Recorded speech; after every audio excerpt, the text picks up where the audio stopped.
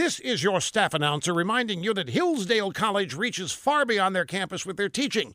Their online courses on the Constitution, the nation's history, and exploring the work of brilliant authors are some of the most watched series created by Hillsdale professors.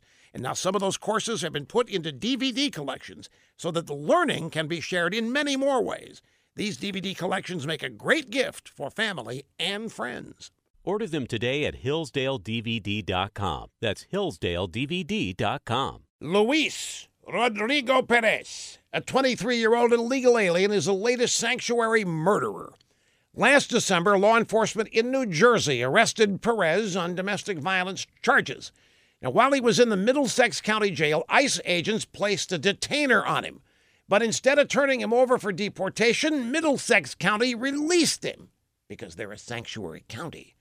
Well, fast forward to this month. On November 1st and 2nd, Perez murdered 3 people and shot and wounded 2 others. Liberal Democrats who support sanctuary for illegals don't care. To them, it's not even a scandal. Meanwhile, Hawaii's Democrat Senator Brian Schatz is accusing President Trump of a terrible scandal because the president ordered troops to the border to help stop the so-called migrant caravan. Senator Schatz claims there's no national security reason for Trump to deploy the troops. He calls it the biggest scandal of the Trump administration so far.